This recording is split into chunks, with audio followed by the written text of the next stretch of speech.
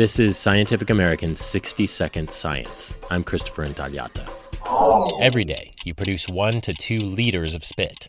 It kickstarts digestion and helps you swallow, and it helps prevent bacterial infection in your mouth. But that still seemed like a lot of energy put into something if it's only going to do that small task. Esther Bullitt, a biophysicist at the Boston University School of Medicine. And we wondered whether there was something else that it was doing as well, that maybe it had a farther reach than just preventing infections in your mouth.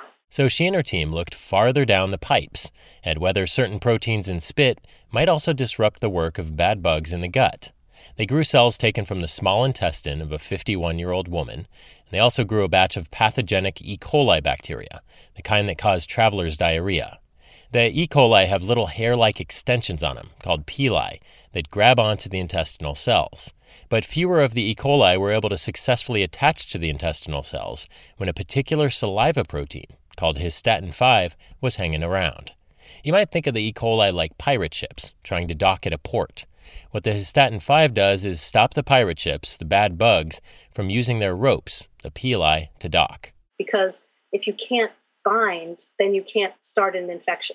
So no adhesion, no infection, no disease. The study is in the Journal of Infectious Diseases. The salivary protein can be chemically synthesized, stored as a powder, and dissolved in water, and presumably the resulting liquid is safe. You know that your body tolerates it because you swallow 1 to 2 liters of it every day. No word yet on whether it might someday be available at the drugstore. But the good news is, you're already swallowing some right now. Thanks for listening. For Scientific American's 60-Second Science, I'm Christopher Intagliata.